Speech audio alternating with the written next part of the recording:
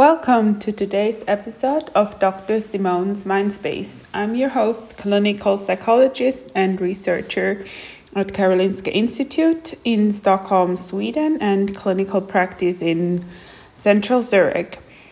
Today, I would like to talk to you about something I've been practicing and working with for many years, actually a decade. It's career and school assessments.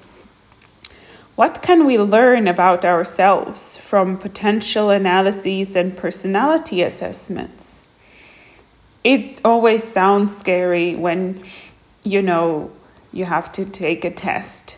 And who's going to judge and who is going to evaluate this?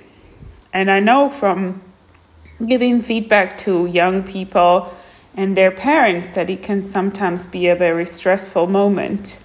However, in the end of a meeting, the parents, the child, the school, me, we always walk out with a good feeling because in the end of the day, it's not about judgment. It's not about who is better or who has a weakness here or there.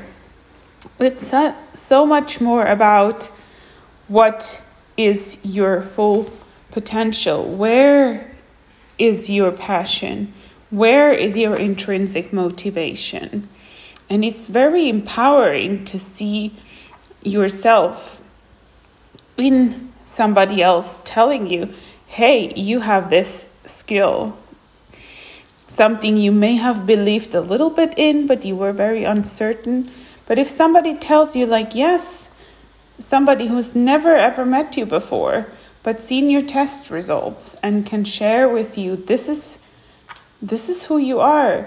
This is how you rated yourself, but also this is how you responded to these test results, the IQ test or the potential analysis.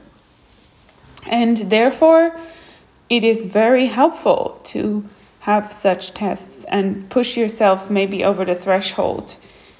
I can only recommend it, especially also for people in the professional fields that may or may not feel comfortable in their current job, consider changing jobs, consider changing their entire career.